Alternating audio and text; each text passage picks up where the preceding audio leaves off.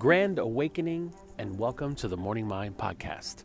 I'm your host, Chase Steele Gray. Thank you so much for being here. Today's episode is entitled Contact. You know, the word contact can be used in many different ways. People call contact sports, contact lenses, contacts dealing with photography, so on and so forth. The kind of contact that I'm speaking of today has to do with human beings, being in contact with another human being. When I say that, I don't even mean calling them on the phone. I mean actual contact, where one body touches another body.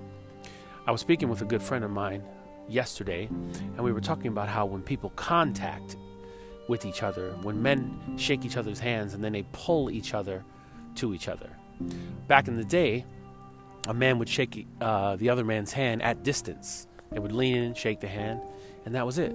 But nowadays, it seems like men shake each other's hands, and then they pull each other to the other person, like it's a hug, handshake. I think that's great. I think we've come a long way. I think it's more acceptable for two men to hug, more acceptable for two men to handshake and pull themselves together. But in general, contact, having contact, right?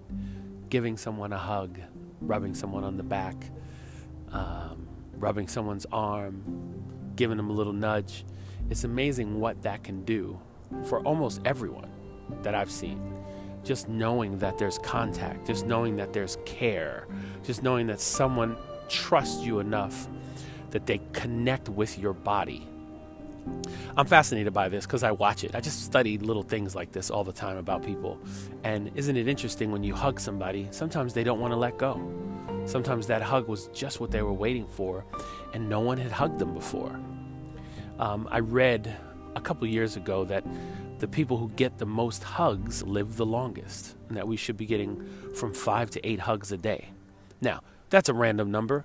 I don't know if that's true or not, but I know getting hugged once or twice a day changes the vibration for me.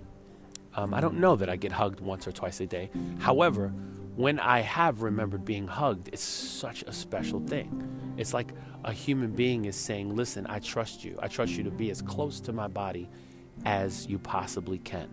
Something about that is just really, really moving.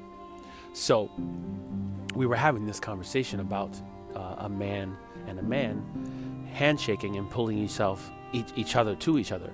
And this wasn't any speak of any kind of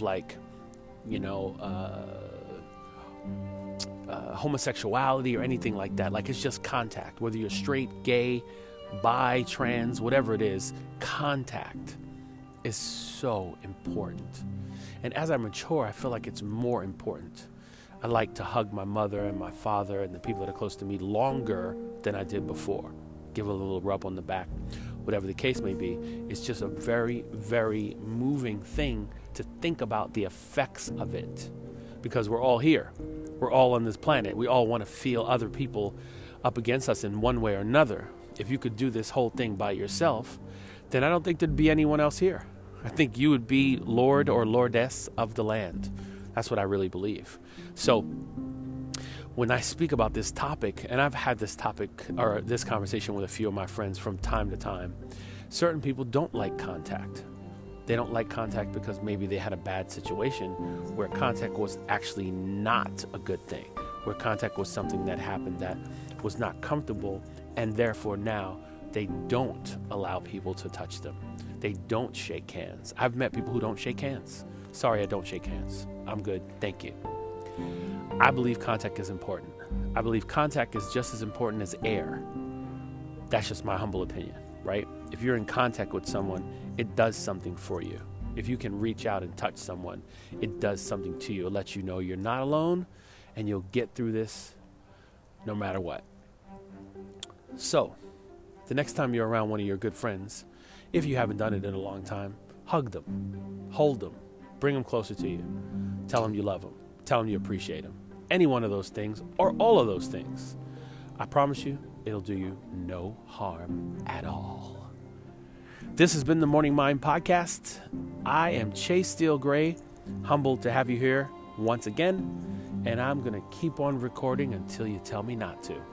Be well, have a spectacular day, and keep looking up. Peace.